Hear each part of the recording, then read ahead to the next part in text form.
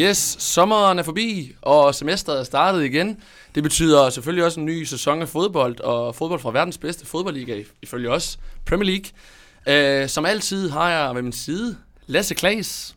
Velkommen til. Jo, tak skal du have. Dejligt at være tilbage. Det må vi sige, Længe siden. Det er rigtigt. Vi har selvfølgelig savnet fodbolden hen over sommeren. Nu har vi selvfølgelig haft et VM også. Jo, vi har kunne finde noget at bruge tiden på. Ja, men nu skal vi til at starte på det, vi selvfølgelig elsker at følge uge efter uge. Nu er der selvfølgelig lige en landsholdspause imellem. Ja, det er noget af det, der keder mig allermest, men det må vi jo tage med her oven i semesterstarten, men sådan er det jo. Præcis, så det må vi bære over med her de næste par dage. Uinteressante kampe, men sådan er det jo. Præcis. Vi skal igennem en masse forskelligt til jer kære lyttere, men heriblandt skal vi selvfølgelig lige dække lidt start på Premier League. Ja. Sommeren, der har været en masse interessante handler, nogle dårligere end andre. Og så skal vi selvfølgelig også lige kigge på det kommende Champions League. Der har været trukket lod til gruppespillet, hvor der er nogle interessante opgør, som venter os. Der venter nogle interessante opgør, interessante puljer, og heldigvis mange af de store hold, der tørner sammen på kryds og tværs. Yes, og med os i studiet har vi i dag ikke kun én. Vi har to. Vi har to kanoner fra Odense, og en fra Aalborg også. Kanoner. Den ene kan måske ikke under navnet kanon, men den anden, det ved jeg ikke helt. Men i hvert fald, Jakob Ebbeke og Nikolaj Dvinge. Velkommen til, drenge. Tak. Mange tak. Og tak fordi I gad at kigge forbi i dag og snakke lidt fodbold. Det ser vi frem til. Men August, skal vi ikke bare kaste os ud i det? Jo, så lad os først lige... lad os snakke om det. Lad os bare starte med det. Hvis man kigger på transfervinduet, så er England kun, blevet mere og mere økonomisk i forhold til deres tv-aftaler osv., som gør, at klubberne, også de klubber, der ligger langt i bunden og oprykker osv., de kan jo handle ind for enorme summer. Så lad os prøve at bare kigge på, hvem synes vi har handlet interessant ind, og hvem synes vi, rent spillermæssigt har været interessant at få til Premier League, måske.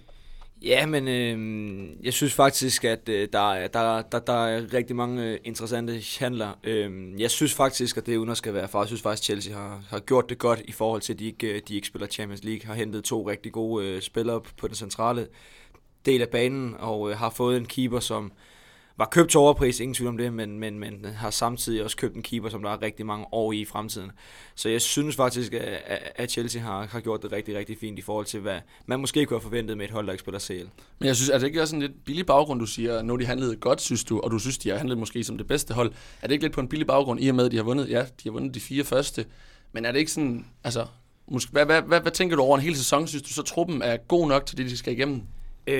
I og med Chelseas forudsætning af i år og skal i top 4 og skal tilbage i Champions League, så synes jeg, truppen er god nok. Jeg giver dig ret i, da de startede, der var jeg også selv meget i tvivl og havde dem egentlig uden for top 4.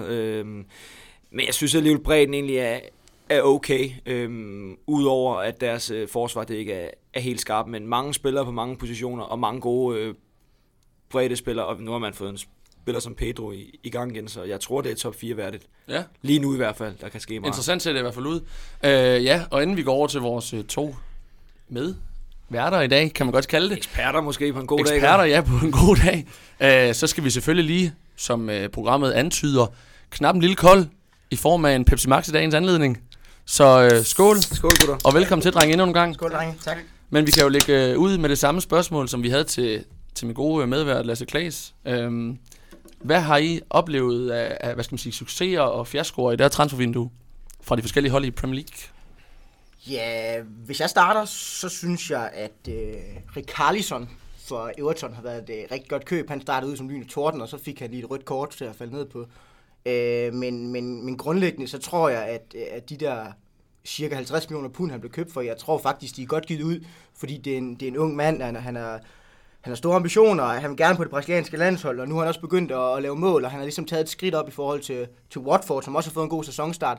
Så jeg tror, han bliver et godt køb for Everton, helt sikkert.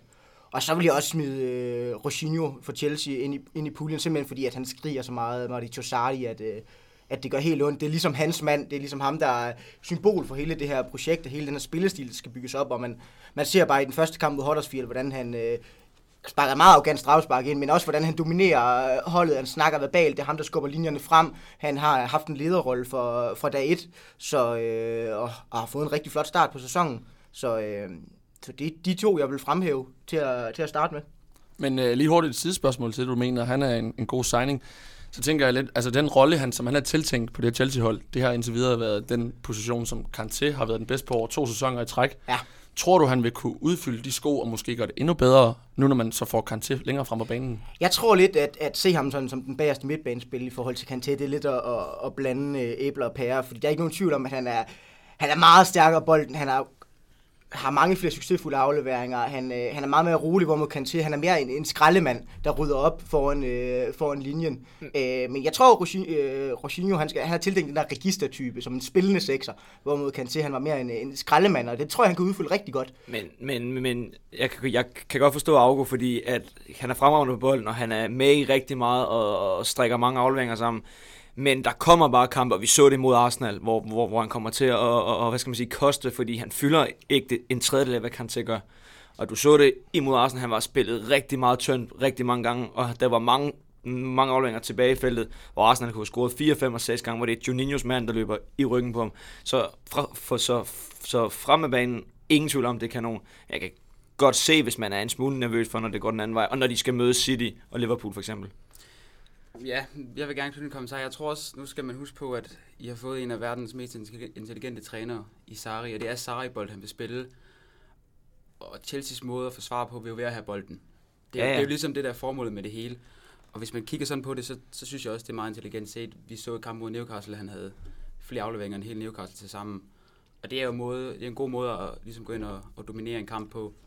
Jamen, jeg er da helt enig i, at over en sæson er det da helt sikkert det rigtige at gøre. Jeg tror bare, der kommer kampe mod de allerbedste, hvor det også kommer til at se sig fra en negativ side, fordi et hold som Arsenal, ikke kun Juninhos skyld, men at de kommer til så mange kæmpe chancer, det må også være et problem, og så er man nødt til at kigge på, hvordan skal vi gøre, når vi ikke har bolden. Hvis jeg lige må knytte den sidste kommentar til det, så tror jeg er lidt enig med det, Nikolaj siger, at jeg tror også, det handler meget om filosofi, i forhold til, at Sarri, han vil have bolden så meget, så man kan måske sammenligne ham lidt med en Busquets nede i Barcelona, hvor man tænker, han er heller ikke noget defensivt vidunder, men han kompenserer meget ved at placere sig rigtigt, og ved at spille på et hold, der har bolden så meget, at han bliver alligevel en rigtig, rigtig vigtig figur på det punkt. Men der er ingen tvivl om, at han skal selvfølgelig også have nogle defensive kvaliteter i forhold til, hvis han spiller den plads, og det er ikke ved at gå ind og lave en glidende tackling, eller skubbe en ud af sidelinjen. Det er simpelthen ved at bryde boldens bane, så at sige. Og det tror jeg, han er rigtig god til, men det bliver spændende at følge, også med Kanté i sin nye rolle, helt sikkert. Ja, og nu har vi haft 2 bud indtil videre, så Tvinge, eller hvad for en hold synes du har købt bedst ind hen over sommeren? Jamen, hvis man kigger sådan på et hold som helhed, så synes jeg, Everton har gjort det godt med, før omtalte Richarlison, hentet 3 forholdsvis dygtige spillere nede i Barcelona i Gomes, tror jeg stadig på, man kan få gang i, Mina, Lucas Digne, man har, hvem har de med hentet? Bernard i Shakhtar, også meget interessant spiller, men det er altså ikke båret helt frugt endnu. Jeg tror ikke, de kan være tilfreds med kryds. Men alligevel ubesejret indtil videre, 4 kampe. Ja, men er man tilfreds med kryds hjemme mod Bournemouth og Huddersfield, og hvem starter de med kryds med Wolves, hvis jeg ikke tager helt fejl. Altså, de er selvfølgelig ubesejret, men jeg tror ikke, de er tilfreds med forhold til, hvad de forventer at få ud af sæsonen. Og så synes jeg også, at hvis vi skal nævne en enkelt spiller i Arsenal, Guendouzi er et glimrende køb, 7 millioner pund, får du ikke så dominerende en spiller for nu til dags. Så det er godt set. Og Liverpool synes jeg også, at har været kloge i forhold til, hvad de manglede sidste sæson med en målmand, der så dummer sig i weekenden, men jeg tror på, at det bliver en stor gevinst af ham. Og så hvis de kan få gang i Fabinho og få nogle af de ting frem, han kunne i Monaco, så synes jeg, det ser rigtig fornuftigt ud for dem. Yes, og hvis jeg selv også skal komme med mine bud på et hold, som har gjort det godt, så synes jeg igen, som Tvinge siger, Liverpool helt klart. De hentede Keita allerede i vinters dengang. Også en dyr spiller, men også en mand, der man kan tydeligt se, at han har fysikken med sig, og han er en mand, der vil kunne begå sig, i hvert fald i den type fodbold, som man spiller i England. Udover det, som Tvinge igen nævner, med Alisson, floppede lidt i weekend, men alligevel, altså de får 2-1, og han, i mange af de ting, han gør, der ser han bare sikker ud, og man kan se, at han får firebakkæden også til at, se mere solid ud. Og så udover det selvfølgelig, så har de hentet en mand i Stoke, Shaqiri, som havde et fremragende VM et eller andet sted, og en mand, som altid en eller anden sted har været hypet rimelig meget. Så hvis man kan få ham i gang, så kommer der også en aflastning til de 3, som de har op front. Sturridge er i gang igen. Sturridge er i gang igen. Købt. Det var fint. Så på den måde, så synes jeg, Liverpool har gjort, altså de har kigget meget sådan, hvad mangler vi? Og der er egentlig handlet ind. Og så på de pladser, hvor man siger, der mangler de ikke helt meget, så handler de heller ikke så stort ind på den plads. Fordi for eksempel med, nu hvor Oxlade Chamberlain han er ude, så manglede de også de der 2 typer, som lidt kan den samme ting med at spille felt til felt, som man kan Oxen også. Men ja, jeg vil bare lige knytte en hurtig kommentar til Naby Keita, for det synes jeg nemlig er et rigtig godt køb, også et af mine klare favoritter, fordi han er castet så godt til det Liverpool-hold, til det Jürgen Klopp-hold, men han under jo også for det her tyske gegenpressing, og Naby Keita kommer ned fra Leipzig, hvor de har haft Ralf Rangnick i mange år, der ligesom er opfinderne af det her, så han er skolet fuldstændig perfekt til det system, og han er bumstærk, han er målfarlig, han har tekniske kvaliteter, og så kan han løbe 14 km på en kamp. Så det synes jeg er virkelig godt set, fordi jeg synes, der hvor Liverpool, hvis vi ser bort fra hvad skal man sige, angrebet, så synes jeg, at midtbanen, den emnede er lidt meget, hvad skal man sige, rugbrød. Ikke så teknisk gode spillere, der bare kunne løbe, og nu har man fået en, der både kan løbe, som også er teknisk stærk, så godt set, synes jeg. Men jeg synes, et hold, som går under retter, det gør de altid, det kommer de til at gøre til rundt 30. Jeg synes faktisk, at det lyder dumt at sige, når vi snakker gode køb, men jeg synes faktisk, Tottenham har været kloge. At de ikke har rørt ved den trup, de har, og de ikke, som man ser mange gange, gå ud og køber et eller andet panikkøb, fordi man skal købe ind i transfervinduet. De har nogle nøjagtigt samme trup, har deres principper, og så har man lige pludselig fået Lucas i gang, som man hentede i PSG. Man har mange strenge at spille på, Lamela, Son, man har mange forsvarsspillere, backs, midtbane, wings tilbage, kan også aflaste i nogle kampe.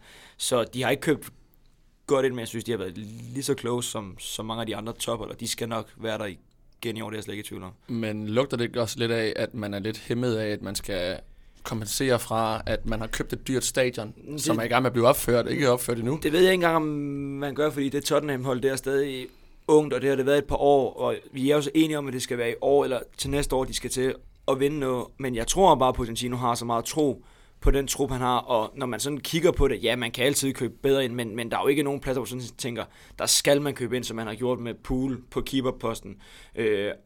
Arsenal, Xhaka, som sagt, der er man nødt til at gøre, og det har man bare ikke på Tottenham. Derfor synes jeg egentlig, det er helt forståeligt, at de ikke har købt den. Ja, det var 4 friske bud i hvert fald omkring transfersituationen. Hvis vi så kigger på det hold, vi synes, der har gjort det dårligst, ikke med det nødvendigvis, som du siger, der er nogen hold, der ikke har købt ind jo, men hvis vi så kigger på dem, der har gjort det, hvad skal man sige, fejlet lidt i transfervinduet i forhold til de hold, de havde, hvad har vi så af gode argumenter og bud? Jamen, jeg synes, at et hold, der er ved at nævne, også hvis man kigger på tabellen, det er West Ham. Det har jo set meget fornuftigt ud med de navne, de har hentet, men jeg føler, det er fejlkastet i spillere som Philip Anderson, man henter for, jeg ved ikke, $60 million, og Wilshere, der heller ikke sådan helt ved, hvordan han skal spilles på det hold. Det er jo et hold, der skal ligge omkring Everton på en 6., 7., 8. position. Men jeg føler ikke, at de spillere, de har købt, der har været en sammenhæng i det. Og det kan man så også se med 4 nederlag i 4 kampe. Jeg synes, at United har fejlet. Jeg synes, de mangler rigtig meget på rigtig mange pladser, og så har man købt Fred ned i Shakhtar, som ikke lige ligner en mand, der går ind som Naby Keita eller Jorginho eller Gundisi. Ligner sådan en spiller, man også har købt lidt, fordi man skulle, og jeg ved ikke rigtig, hvad hans rolle sådan er tænkt, og at man ikke har gjort synderligt meget mere væsentligt på transfervinduet, det overrasker mig faktisk lidt, at man stadig spiller med den der relativt usikre firebakkæde nede bagved. Så jeg synes United med de midler, de har, og med de ambitioner, de har, og at de skal ud og spille Champions League, så synes jeg, at de har fejlet. Ja, jeg har også sådan lidt en eller anden anke med Manchester United, især med den bagkæde der. Det er som om, han ikke rigtig ved, hvem han vil bruge dernede. Så spiller Erik Bailly, så spiller Chris Smalling og Phil Jones og Lindeløf. Og han kan ikke rigtig finde ud af, han kan ikke ligesom finde den konstellation, han havde. Og det er meget sådan ukarakteristisk for Mourinho. Han havde Carvalho og Terry i Chelsea, og i Inter, der havde han også Walter Samuel og company dernede. Og sådan. Det har altid været bundsolidt, og han har altid haft det der defensive. Det skal være på plads, så bygger vi på. Og nu ligesom om, at det er hans største anke, så jeg kan ikke forstå, at han ikke går ud og siger, nu køber jeg ham, og jeg ved, hvad han står for, jeg ved, at han er god. Jeg ved, at han kan spille 38 kampe i Premier League, hvis han ikke bliver skadet. Fordi at det virker altid ikke til, at han ved, hvem han skal spille med dernede. Og det undrer mig lidt, at han ikke har hentet en. Men der synes jeg bare, det er ved at nævne også det der med, at det er Mourinho, der faktisk har stået for de fleste af de køb i den bagkæde. Så hvorfor har han ikke gjort det tidligere? Altså jeg tænker sådan lidt, manden, hvis han så køber igen, så kommer der også en anden mistillid til, om han tror på de folk, han har købt overhovedet. Her tænker jeg for eksempel som Lindeløf, Bailly og så videre. Jamen det er jeg helt med på, men jeg har også sådan, at man får lov at bevise sit værd, indtil man har bevist, at man ikke er noget værd. Og det har jeg det sådan lidt, at Erik Bailly nu så spiller han 3 gode kampe, og så får han hjerneblødning 2 gange i streg, og Lindeløf har heller ikke rigtig slået igennem, og så er der de 2 gamle, som han egentlig ikke har haft noget at gøre med, Smalling og Jones. Altså, jeg har det sådan med, man skal også tro på det, man køber. Selvfølgelig skal man det, men man skal heller ikke være dumdristig afsted og sige, og ikke kunne indse, jeg tog fejl. Det var jo lidt det, Claudio Bravo, eller Guardiola gjorde med Claudio Bravo, købte ham egentlig. Jeg synes, han er god, og indså efter en sæson, det går sgu ikke, jeg bliver nødt til at hente en ny. Og det synes jeg lidt af det samme, Mourinho han er ude i med det midterforsvar, han har i United. Jo, jeg synes bare, der har været eksempler på det efterhånden. Altså med det hold United har, og med den trup, de har, der må du ikke på den måde blive fuldstændig skilt af i Brighton og tabe 3-1. Du må ikke over 2 kampe mod Sevilla, som er et godt fodboldhold, men alligevel et hold United skal kunne spille med, og måske endda også slå. Der er det kun fordi, at De Gea, han står på en anden planet, og de ikke tager med 10-0 samlet i de kampe. Og så synes jeg, at jeg har ret, så kan man ikke sige, at jeg købte ham for et år eller 2 siden. Han må være god, så må man erkende sin fejl, så man købe ind på en eller på en anden måde. Men jeg tror, at vi skal jo heller ikke glemme, at Mourinho mange gange har været ude i offentligheden og sige, at han har ikke fået de spillere, han gerne vil have. Altså, der er et samarbejde mellem ham og nogle højere oppe i klubben, som ikke hænger sammen. Og så har han været ude og købe spillere som Lindelöf, men altså en lille svensker, der har været nogenlunde i Benfica, det er jo heller ikke noget, man... Ja, men altså, jeg synes bare, det bunder ikke bare ud i, at man skal sige, at det United, man kendte en gang under Sir Alex, det er ikke det samme, som det er i dag. Så, altså selve den måde, de kan, tiltrække spillere på i dag, den er der vel bare ikke mere. Jeg tænker sådan, man hører rygter om, at der er spillere, som har valgt United fra, simpelthen fordi den måde, de spiller fodbold på, den uro, der er omkring ting i klubben, og det har der været siden Sir Alex, men bunder det ikke bare ud i, at der er et eller andet der, som gør, at man ikke rigtig kan hente, de bedste måske, på den position, som her forsvar. Men man kan godt hente noget, der er bedre end det, de har. Det tror jeg simpelthen ikke på, ikke kan lade sig gøre for United. Der er mange gode forsvarsspillere til overs rundt omkring i verden, og man kunne sagtens kigge mod Tyskland, kunne sagtens kigge mod Italien, Spanien, Frankrig, og finde noget, der var bedre end, i hvert fald, jeg vil give at jeg bare er god, hvis man kan få noget disciplin ind. Men Phil Jones og Chris Smalling, det går ikke, hvis du vil være der, hvor United, det synes jeg ikke. Men ja, altså, hvis vi kigger på United, der er selvfølgelig noget med deres kultur, der ikke er, som det var for et par år siden. Men man skal bare ikke glemme, at United har i mange årtier været et af de aller største klubhold i Europa. Ligesom vi så med Liverpool, de havde nogle år, hvor de ikke kunne tiltrække. Hvis man får det til at fungere, hvis man har en træner, og jeg tror, eller jeg ved, kan man sige, der er rigtig, rigtig mange fodboldspillere, der gerne vil spille under Mourinho, der har stor respekt for det, han gør. Så jeg tror lige så meget, det handler om, at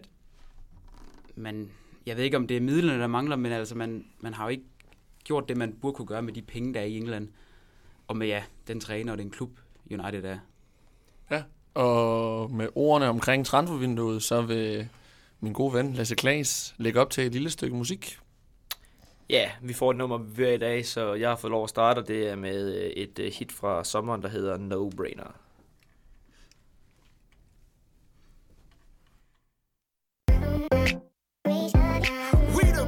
Music, another one. DJ Khaled. You stick out of the crowd, baby, it's a no-brainer. It ain't that hard to choose. Him or me, be for real, baby, it's a no-brainer. You got your mind on loose. Go hard and watch the sunrise. One night to change your whole life. Pop top, drop top, baby, it's a no-brainer. Put 'em up if you with me, yeah, yeah, yeah, yeah. In the middle.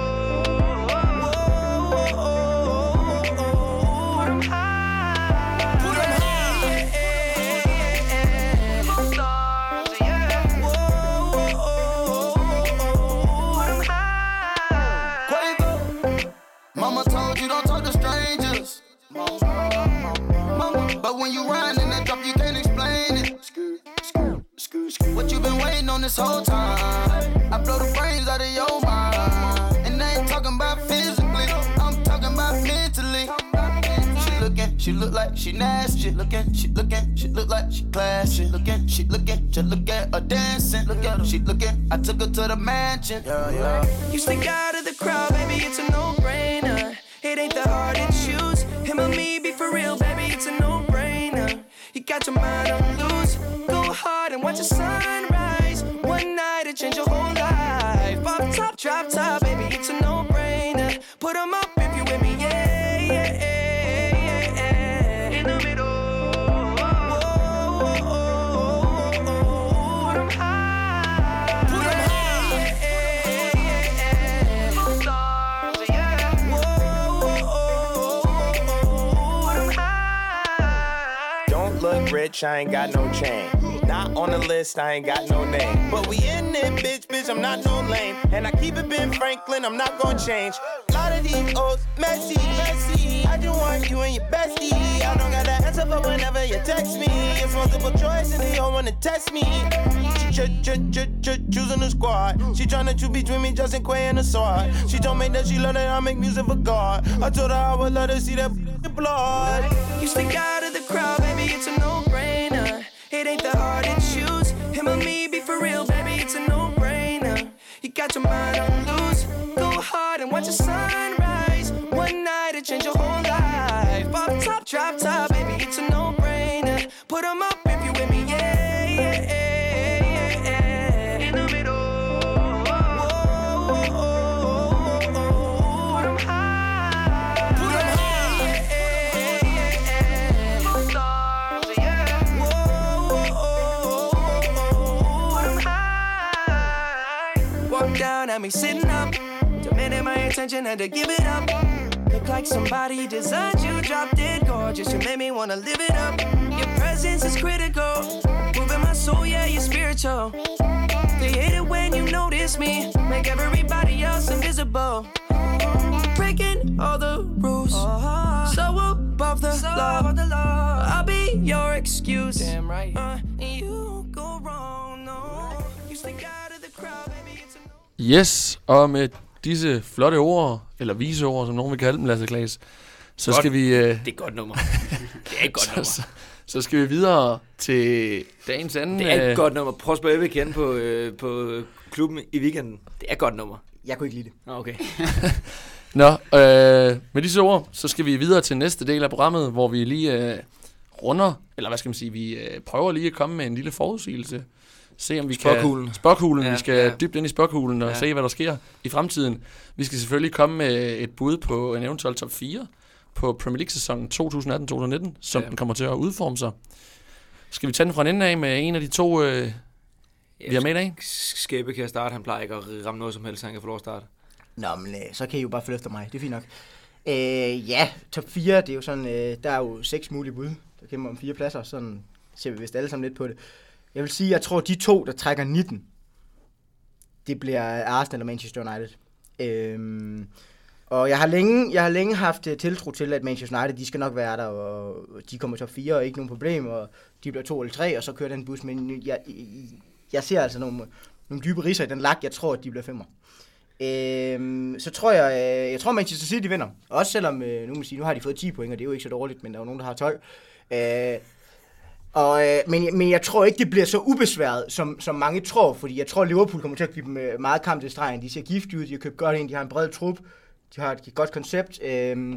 Så jeg tror, det bliver en hård kamp. Jeg tror, Liverpool bliver 2, og City vinder.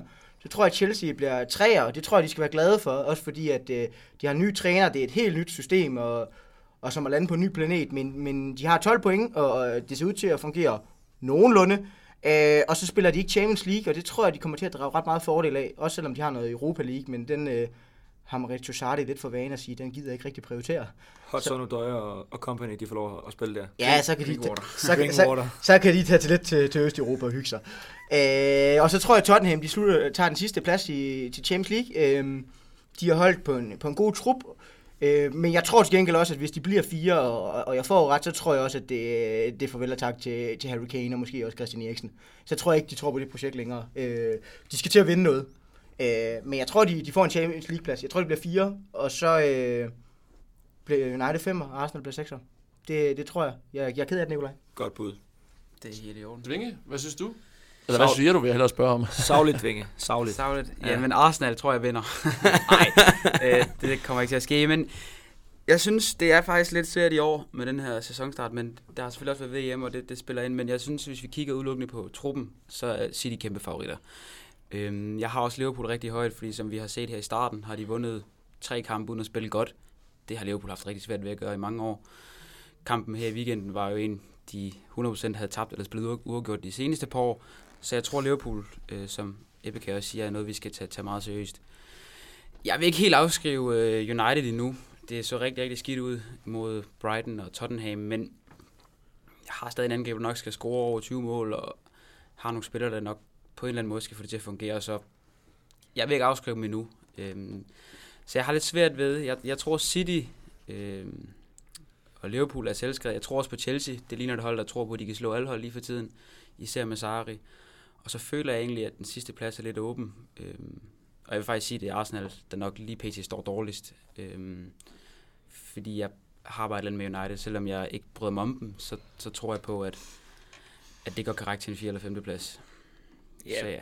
Ja, altså, jeg har det faktisk også svært, fordi at det kan sagtens være, at Chelsea de ser gode ud og har 12 point, men selvom at jeg håber det ekstremt meget, så tror jeg stadig, at det knækker for Chelsea på et eller andet tidspunkt. Nu slår de Cardiff, de slår måske West Ham, så har de 18 point, og så tror man lige pludselig på, at de skal blive engelske mestre.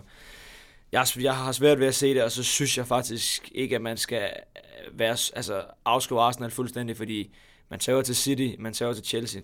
Det kunne man også have gjort i rundt 16 og 24, så var der ikke nogen, der havde sagt noget til det. Nu er det rundt 1 og 2, så har de vundet 2 kampe, hvor de ikke har været overbevist på nogen måde. Og det, som Dvinge siger, det skal man også have kredit for, fordi Arsenal havde også i tidligere sæsoner under Wenger. De har spillet kryds til West Ham og til Cardiff, så kunne man have snakket om kris. City og Tottenham kan man ikke røre ved. Nej, City og Pool, det bliver 1 og 2. Og så tror jeg, Tottenham bliver 3. Og lige nu, og kun baseret på lige nu, og fordi de har Eden Hazard, så bliver Chelsea 4. Men meget, meget åben top 4, og der sker mange ting til jul. Jeg synes kun, der er 2, man kan sige, der med al sandsynlighed kommer til at være der, og det er City og Pool. Ja. Jamen, mine egne bud, de er egentlig... Jeg synes, det, som I siger, det er jo meget svært, det der med at spå omkring, hvad der kommer til at ske. Men jeg synes, hvis man sådan kigger overordnet på det, så synes jeg stadig, at City bare har et hold, hvor man ikke kan se det gå fra hinanden i løbet af en sæson. Hvor at et hold som Tottenham har ikke handlet ind. De har altså spillet af alle, klubber i hele verden. Der er det hold, der har spillet flest minutter under VM. Plus de skal spille Champions League. Der kommer en masse marmeladekampe rundt omkring i det engelske i løbet af sæsonen. Så på et tidspunkt, der tænker jeg bare, der må de der kræfter, som man har under, i løbet af en sæsonstart, og i løbet af sæsonen normalt, ikke efter et VM, de må nok slippe op på et eller andet tidspunkt, og der kommer nok også nogle perioder, hvor man siger, ligesom i weekend, altså der kommer første allerede der, du taber 2-1 ude, faktisk efter at være foran til Watford. Jeg ved ikke, Watford de dribler også lidt på en bølge lige pt, eller rider på en bølge. Så jeg glæder mig til at se senere hen, hvad sådan hold som Tottenham har at skyde med. Så synes jeg, at man også lidt med Liverpool, jeg synes, de har lavet nogle gode signings, ja. Men igen, hvad hvis sådan en som Van Dijk lige pludselig får en skade?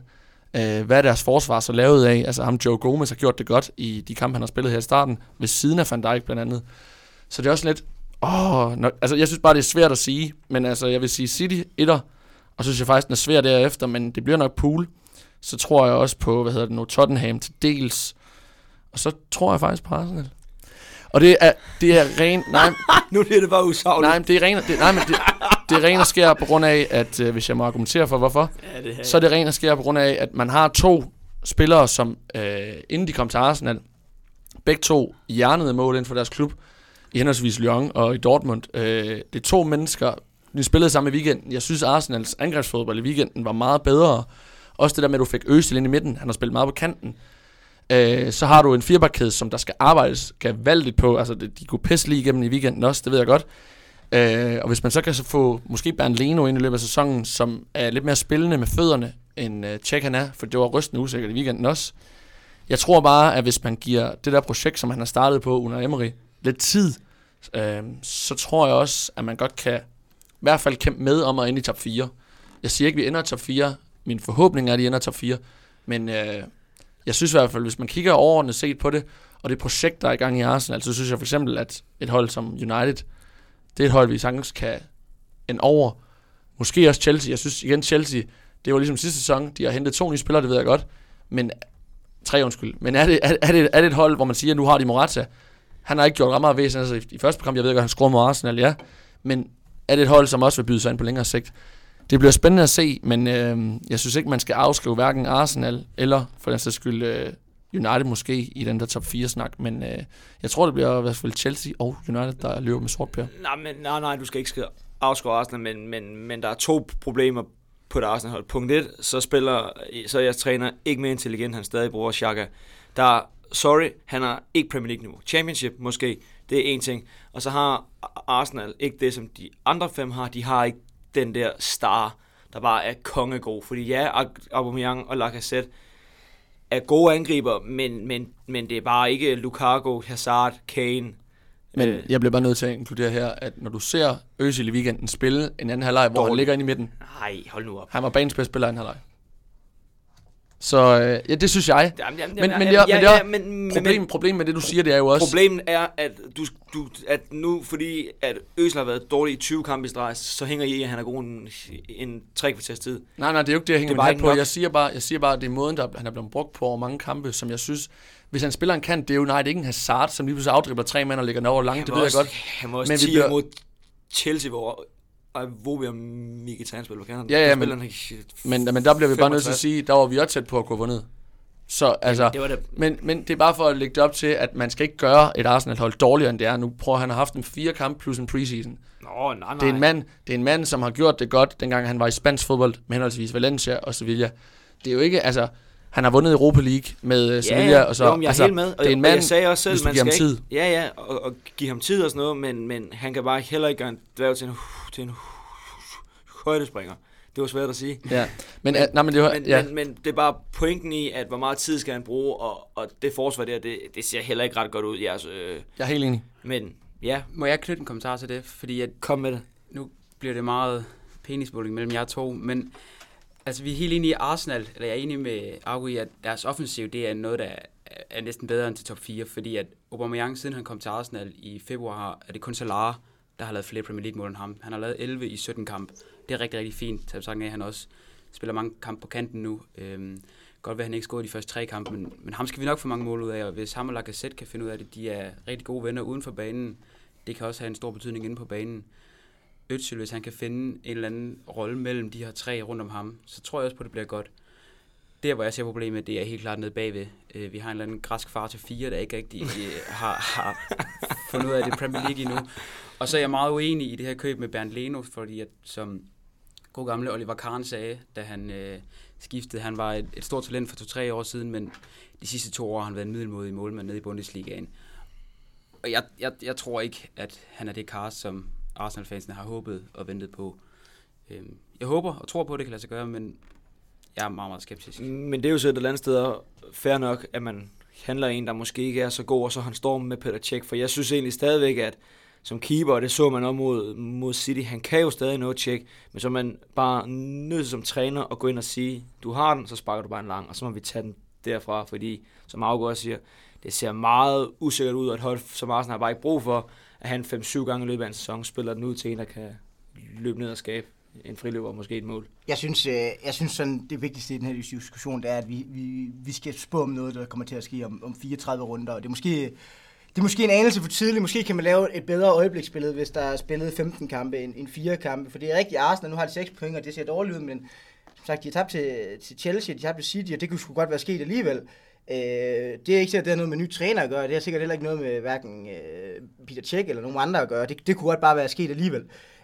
Så det er jo svært at spå om, og man kan sige, at vi har ikke et fuldt billede af, hvor stærk holdene egentlig er endnu, fordi at Liverpool, det ser flot ud, de har 12 point, men de har også spillet dårlig fodbold. Det har de da, og vi har dem alle sammen rigtig højt, men lige pludselig så kan det også være fælde en klapper der, så kan man sige, det er jo nogle svære forudsigelser, vi skal stå og spå om, og jeg tror, det er vigtigt at huske på, at der kun er gået 4 kampe. Men så inden vi lige hopper på et stykke musik, så er det eneste, vi faktisk kan blive enige om alle 4, det er, at City, de er der. City vinder, det tror jeg. Men ja, altså de sidste 2 kampe har det jo i hvert fald heller ikke set godt ud for City. Altså, men stadig... Nej, vi kan godt blive enige om tro med det, men jeg har været meget overrasket, blandt andet mod Newcastle og deres kryds. Jeg synes ikke, det var flot fodbold. Men på den måde, City er måske det eneste hold, hvor vi sådan alle sammen kan blive enige om, de er i hvert fald i top 4, eller så er der et eller andet helt galt. De bør også være i top i hvert fald 2. City og Liverpool.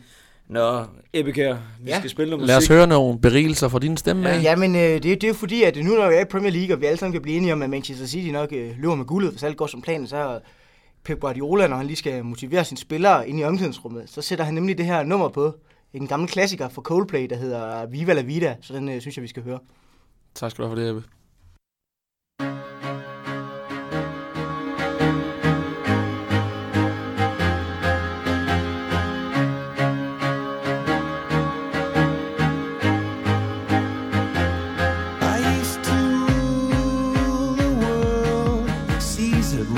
when I gave the word. Now in the morning I sleep alone. Sweep the streets I used to own.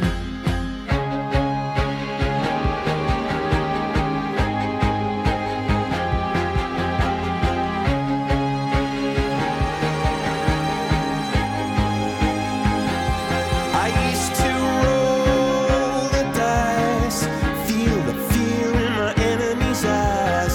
Listen as the crowd would sing. Now the old king is dead, long live the king. One minute I held the key, next the walls were closed on me, and I discovered that my castle stand upon pillars of salt and pillars of sand. I hear Jerusalem bells are ringing, Roman cavalry choirs are singing. Be my mirror, my sword and shield, my missionaries in a foreign field. For some reason I can't explain, once you've gone it was never, never an honest word. And that was when I ruled the world.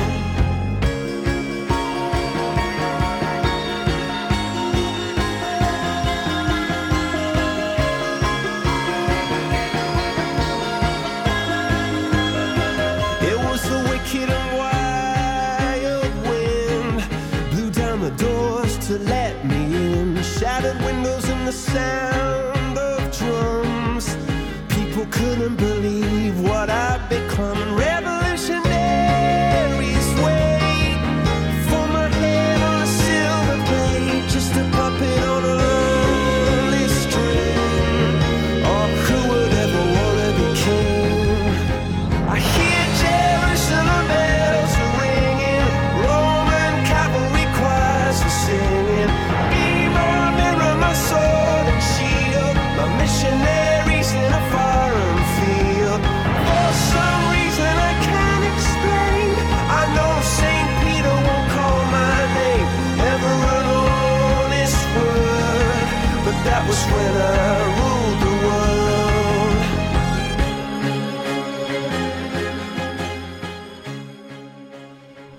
Ja, og med et musikvalg, som nummer var igen. ja, godt nummer. Igen. Dog må man sige, at der har Ebbe jo steppet op for en gang skyld. Nu står han også i en Sport 24, tror jeg. Jeg har sjældent set et Hasseris gymnasie. Står han lige pludselig og... Jeg blev grebet af stemningen. Det kan jeg se, det kan jeg se. Det synes jeg også er okay. Det synes jeg er okay, der er noget engagement i studiet. Vi må sige, at Ebbe, han har steppet op siden sidste gang, vi havde ham med.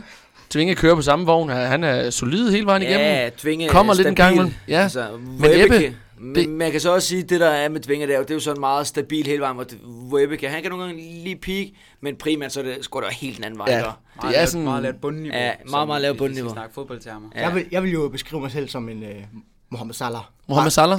Bare god hele tiden. Dejlig mikrofonfrit så, eller hvad? Vi ser den ikke så tit, men det er på grund af kasketten. Nå, vi skal i gang med noget andet, der er interessant. Ikke PL, Nej. men for en gang skyld, så skal vi også til det, vi alle sammen elsker. Danmark. Vi skal i gang med Champions League, hvor der er blevet trukket lod til gruppespillet, hvor man må sige, at vores danske kandidater til at komme med i Champions League i år, Midtjylland, de fejlede helt gevaldigt. Så ingen dansk repræsentant i år, men til gengæld en masse spillere rundt omkring i Europa, som repræsenterer nogle gode klubber efterhånden, blandt andet Delaney, der har skiftet til Dortmund. Vasi Valencia, ikke? Præcis, så interessante kampe, både med dansk og dansk Island i hvert fald, hvor at man kan se frem til at se nogle af de danske kanoner i aktion. Men hvis vi bare glider hen over det, hvis man sådan kigger på det, uden at kigge grupper, og hvem de kommer til at parre med, eller hvem de kan møde senere hen og sådan noget. Hvem har vi så bare et hurtigt bud? Vinder Champions League 2018-2019 sæsonen. Atletico Madrid. Tvinge. Real Madrid. Ebbe. Hoffenheim. Og der må jeg sige Barcelona. Ebbe, kan jeg prøve lige at komme med et nyt bud? Ja. Nå, okay. Jeg tror Juventus vinder. Juventus. Juventus. Så vi har Atletico Madrid, Barcelona, de to store spanske. Hvem havde Dvinge? Jeg havde Real Madrid. Real Madrid, så der er faktisk tre. De er fra Spanien. Ja, det. Og Ebbe, han hopper med noget, den italienske dame. Ja, Juventus vinder. Ja.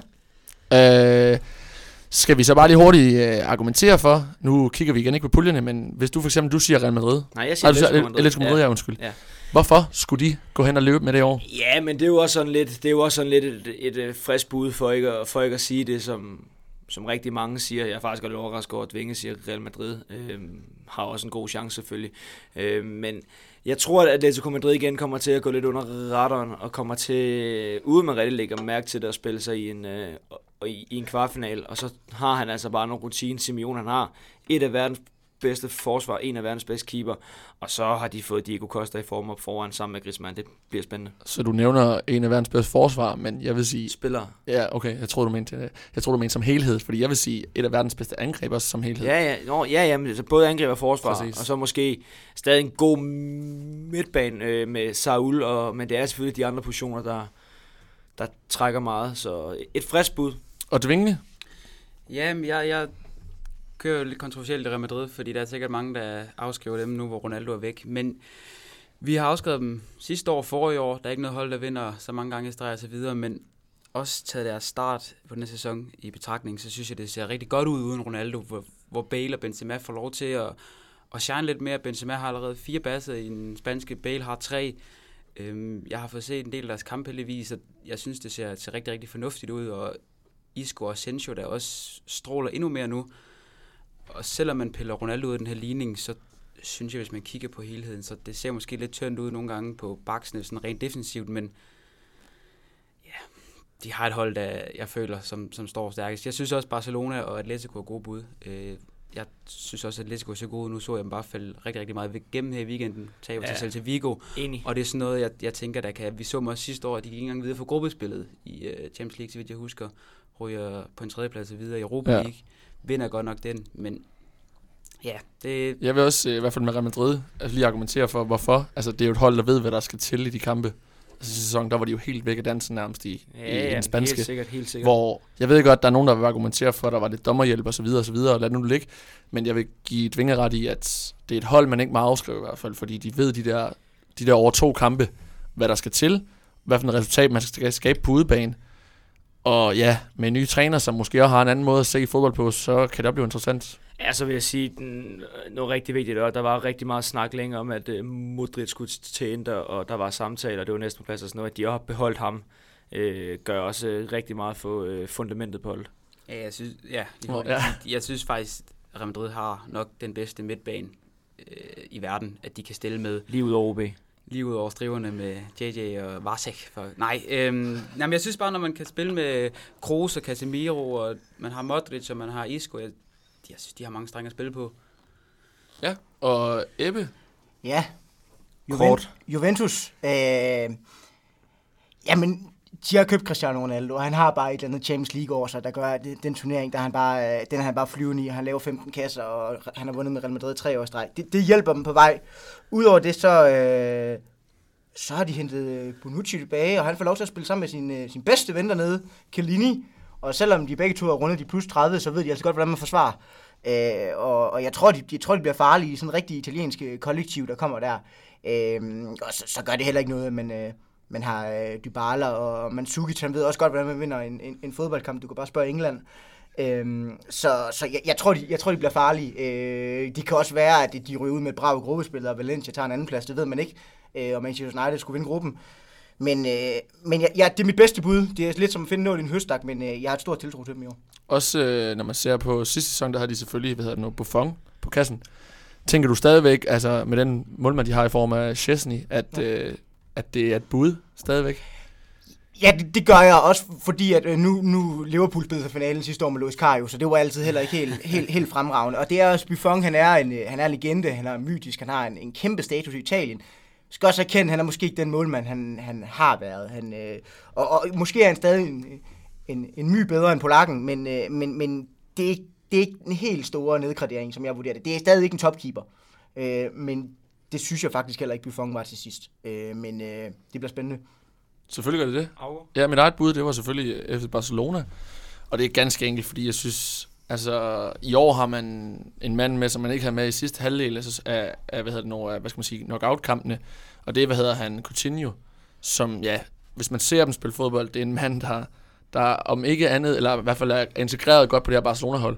Så har de hentet Arturo Vidal til, Arthur, så kom også på den centrale midtbane, som de kalder den nye Iniesta. Ikke helt på niveau med ham, men han ser god ud. Og så har de hentet midterforsvaret Lenglet, kan det passe? Langley, undskyld. Så jeg synes, de har opgraderet på nogle positioner, som var deres, hemsko sidste sæson, og taget i betragtning af, at man har Messi stadigvæk, og det her kollektiv, hvor alle de lidt kender deres rolle på holdet, så synes jeg, det er et bud, som er ret godt givet ud, i hvert fald hvis man spiller den på oddset. Det kan godt være, den ender andre steder, men Barcelona er i hvert fald blandt mine favoritter, og også favoritten til det. Ja, jamen fire interessante bud, men alligevel lidt overrasket, tror jeg, der er mange at være. Der er ikke en eneste af os, der har PSG, City. Præcis. Har vi lidt undgået. Bayern München. Bayern München også. Skal selvfølgelig altid nævnes. Men skal vi kigge lidt på grupperne engang? Ja. Hvad der springer os i øjnene, hvad vi kan glæder jo os mest til? bare prøve at lige gå ikke gå grupperne igennem decideret, men vi kan tage gruppe A. Der har vi Monaco, Club Brugge, Dortmund og Atletico Madrid. Der må det vel være den store kamp, som vi tænker til at være et Dortmund mod Atletico Madrid. Ja. Men alligevel så må man også sige, Atletico Madrid har de lært af sidste sæson. Sidste år røg de også ud som nummer 3 i gruppespillet. Er det et hold, som I tænker bare går fejlfrit igennem den pulje her? Ja. Klaas tænker nok ja. Nej, jeg ved ikke, om de går fejlfrit igennem, men de skal nok klare sig videre. Der er selvfølgelig en risiko for, at Dortmund vinder den pulje, men det er også bare ved at være nogle år siden, man har tænkt, Dortmund de er gode. Altså, de tror ikke rigtig bare med, at de spiller 0-0 i fredags mod et eller andet marmeladehold på udbanen Hannover, tror jeg det var. Så der skal de have flere strenge at spille på Atletico, men det er fodbold. Alt kan ske. Jeg synes ikke, gruppe A er overhovedet spændende. Jeg er meget sikker på, at Atletico og Dortmund går videre, også fordi Club Brugge, de bliver lidt pryleknappe, og Monaco, så tænker man, kan de noget, men de er ikke, hvad de var for et par år siden, hvor de faktisk gjorde en rigtig, rigtig god figur. Hvor de du mener ikke Falcao kan lidt, eller hvad? Jeg synes måske, at Falcao, han synger på sidste vers, og det er ikke det samme, som de havde Bakayoko og Fabinho og Thomas Lemar og Mbappé og company. Ja, Kylian. Så. Jamen, jeg er også forholdsvis enig med Ebbe, at jeg har godt øje til Dortmund i år. Jeg synes, det er rigtig spændende, det de er i gang med en midtbane, der kan bestå af Delaney, Witzel og Dahoud. Ja. Hvordan man udtaler det, men jeg synes stadig Monaco, ja, det er ikke det samme, og jeg tror, Monaco er rigtig god igen om 2-3-4 år med alle de unge spillere, de har løbende. Men jeg synes, de har givet os mange fede kampe i Europa. Det har de så sandelig, ja. Mod City blandt andet for et par år tilbage, og jeg synes, det er en fed gruppe, den her, og jeg vil ikke på forhånd afskrive Monaco, men jeg vil også sige, at Dortmund og Atletico bør tage det længste strå. Ja, så det vil sige, at hvis vi ligesom lige skal opsummere den pulje, så må vi sige 2 kæmpe favoritter, eller ikke kæmpe favoritter i Dortmund, men altså 2 hold, som vi er ret sikre på, nok skal klare skærene i form af Dortmund og Atletico Madrid. Som 1 og 2, eller 2-1, som man siger. Hvis vi hopper videre til gruppe B, så er det Tottenham, Inter, PSV og Barcelona. Så der har vi i hvert fald nogle interessante opgør. Inter, som er tilbage på den største scene. Heldigvis. Ja, et hold, som vi har haft med i rigtig, rigtig mange sæsoner, og også har gjort det godt. Hvad tænker I om den pulje? Jeg tror, at Barcelona bliver relativt sikkert nummer 1, og så tror jeg, at Tottenham bliver nummer 2 ved at slå Inter på hjemmebane. Og de 2... Ja, men jeg synes sgu, det er svært, fordi at jeg ved aldrig med Tottenham. Sidste år så vi dem cruise igennem en gruppe med Dortmund og Real og besejre Real Madrid, og jeg tror, Tottenham godt kan drille. Men jeg synes, den her gruppe den er rigtig, rigtig fed, fordi PSV kan virkelig, virkelig spille flot fodbold, og har en træner i Mark van Bommel, som gerne vil tro på, hvad hans hold kan, og ikke kommer til at stille sig ned mod de her hold. Så jeg tror, der kommer mange fede opgør, men tror selvfølgelig også, at det bliver Tottenham og Barca. Jeg tror, Barcelona de ryger ud. Nej, det gør jeg ikke. Jeg tror, Tottenham går videre. Jeg tror også, det kan blive sådan noget med, at de ender på 10 point hver, og så er det målscore. Den er virkelig tæt, og det er lidt som at slå paddel og kronen, føler jeg.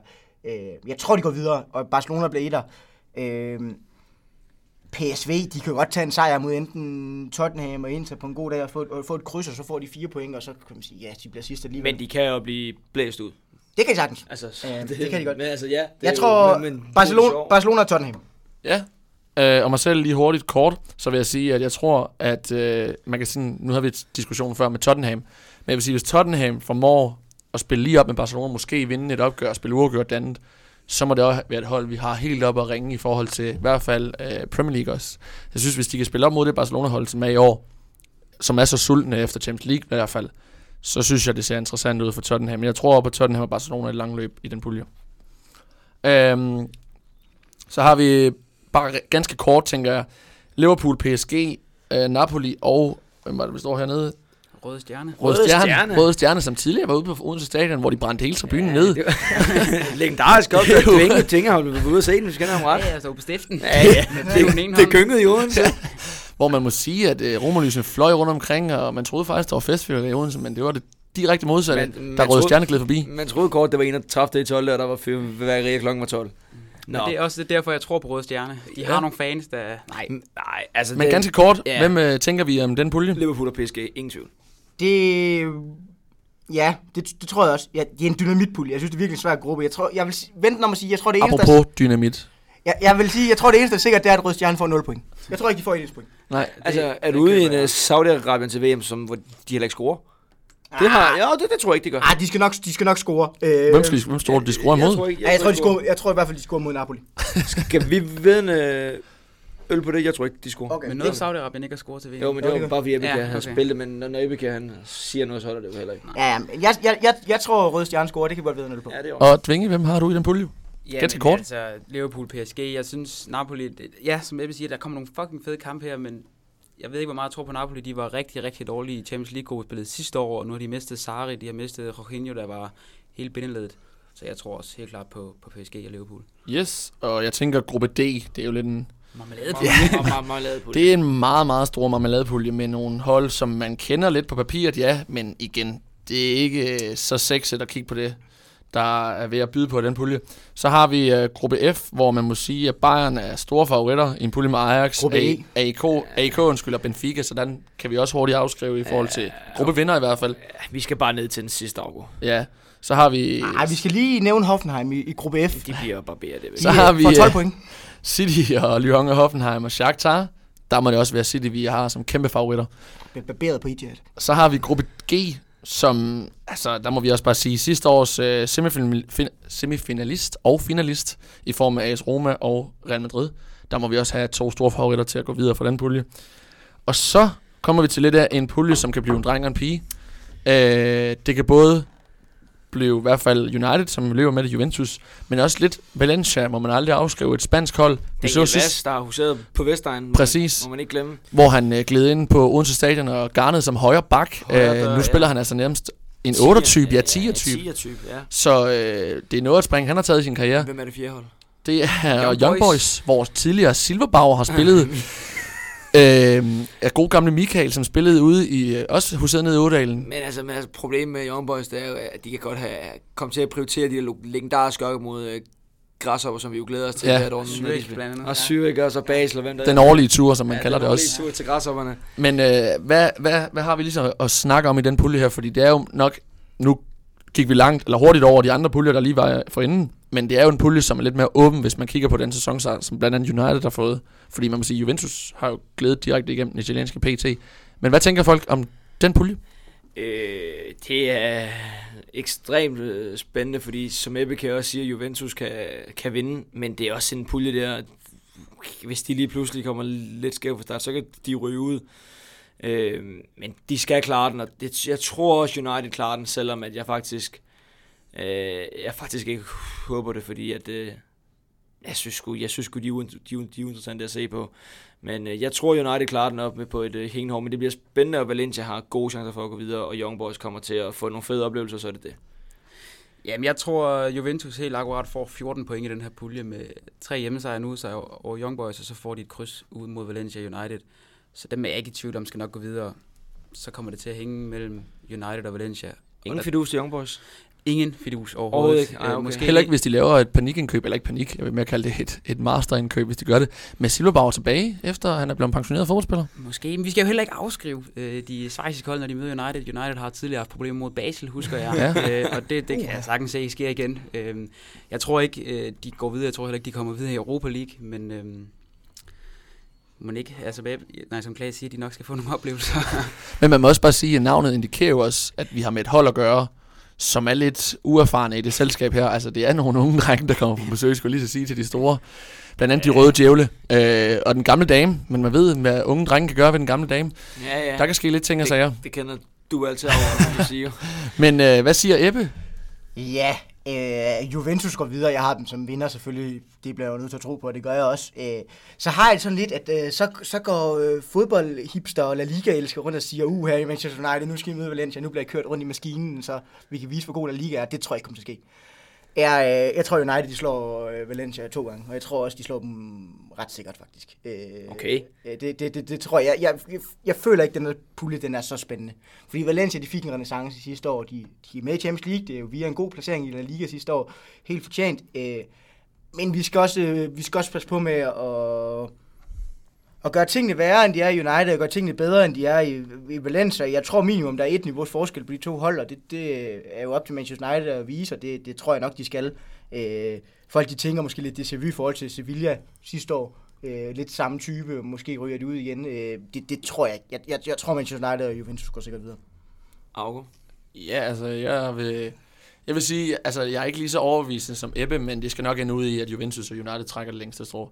Helt afgjort, men jeg tror ikke, ligesom Ebbe, han står og siger, at det bliver altså sådan afgjort, at de slår dem over 2 kamp. Jeg tror stadigvæk, Mestalla hjemmebane, i hvert fald mod Juventus og mod, mod United, at det er et stadion, som kan pisse deres spillere frem. Altså, de spiller tit nogle fremragende opgør mod i hvert fald Real Madrid og Barcelona på hjemmebane, hvor man må sige, at de får folk med. Så det er ikke et hold, jeg vil afskrive. Altså, hvis de kan få noget ud af deres hjemmekamp, vinde 2 opgør over Young Boys, så har jeg dem stadig med i ligningen i forhold til en eventuelt anden plads af den pulje. Men hvis man kigger realistisk set på det, sådan, og hvem der har det bedste hold, og altså, har lavet de bedste indkøb og sådan nogle ting, helt klart United og Juventus. Så det bliver i hvert fald en spændende tid, vi går i møde. Med nogle fremragende tirsdag og onsdag aften. Torsdag glæder vi os jo også til, fordi vi står jo 4 her, der ikke har vores hold med i Champions League. Det er lidt hårdt. Præcis, så det glæder vi os så til. Skøn torsdagskamp. Ja. Men vi kan lige så godt sige, at vi havde 4 musikere. Det når vi ikke. Nej. Der er enten dig, eller Dvinge skal afgive jeres valg. Altså jeg tænker, at Dvinge, så fordi han er med i programmet på en badebillet, så får badebilletten lov til at... Men jeg synes så, inden vi lige lukker helt ned, og vi går hver til sit og siger tak for i dag, og går hjem og drikker kolde og spiller Fortnite. Hvis vi lige skal have et hold, der kan overraske Champions League, et hold, der kan lidt af Roma, Monaco, vi har set dem de seneste år. Vi kan ikke sige Hoffenheim. Men har vi nogen sådan på stående fod, det er helt fair bare at sige, jeg har ikke noget. Jeg må ikke sige Hoffenheim simpelthen. Jo, det må jeg tror, de bliver 2 af den gruppe, Hoffenheim. Sådan helt oprigtigt. Det tror jeg, de gør. Men jeg vil sige, måske hvis jeg vil sige noget der kunne virke en lille smule overraskende, så tror jeg, at alle 4 tyske hold går videre. Det kan virke overraskende på, i forhold til de, hvad skal man sige, elendige år, de havde sidste år. Vi må også bare erkende, at det er jo ikke en kæmpe overraskelse, hvis Hoffenheim de skulle stjæle en anden plads i den pulje. Det tror jeg, bookmakeren er uenig med dig. Nå, jamen, jeg tænker meget mere i forhold til, hvis du kigger Lyon, ja, de er med igen i år, så har du, Shakhtar. Altså, de har også solgt ud, i hvert fald med Fred og, Bernard, så... Jeg har det som udgangspunkt sådan, at hvis et 4-seedet hold går videre i Champions League, så må det kategoriseres som en overraskelse. Præcis, den er jeg enig med dig i, ja. Og jeg vil ikke sige, at de går videre, det kan også være, at de bliver 4. Men jeg vil sige, at det er ikke usandsynligt at gå videre, og så tror jeg, at Schalke 04 faktisk vinder deres gruppe. Det er sådan en meget jævnbyrdig gruppe på papiret, og man kan sige, Porto måske favorit, men jeg tror, at Schalke, de tager den. Med god gamle Klaas, eller spiller han det stadig? Nej, det gør han ikke. Der er nye dyder i Gelsenkirchen. Hvad med Jefferson Fafan Hussein, han stadig dernede, eller? Han er i Saudi-Arabien. Han er skudt hjem til Peru. Ned i Gelsenkirchen. Har Dvinge en lille bobler? Apropos Klaas, Jan Huntelaar, så lige kort, så tror jeg faktisk Ajax i deres pulje end over Benfica. Ja. Jeg synes, de så rigtig fint ud i kvalden med Dusan Tadic og Sieg og så videre. Men ellers, hvis et hold, der skal sådan nå lidt langt, som Roma, det tror jeg ikke, der er nogen, der laver samme nummer, så har jeg et lille godt øje til Dortmund i år. Lille godt? Men er det også, fordi du har en lille forkærlighed for Delaney? Nej, egentlig ikke. Eller er det Jakob Brun Larsen, du måske har fået en lille forkærlighed? Nej, nu har de lige hentet her på sidste dagen Paco Alcacer. Han har aldrig imponeret vildt, men jeg tror, hvis han får en rolle i Dortmund, så det har været et stort problem, det er den her angriber, der skal score mål efter Lewandowski og Aubameyang. Skal jeg sige aldrig. Jeg tror på, at de godt kan levere nogle fine resultater. Yes. Jeg synes bare, det var sjovt at bringe ind. Jeg er enig med Dvinge. Jeg tror ikke, der er noget hold, der laver Roma og Monaco. Jeg tror, vi får de fedeste og de største kampe, når vi når kvarten.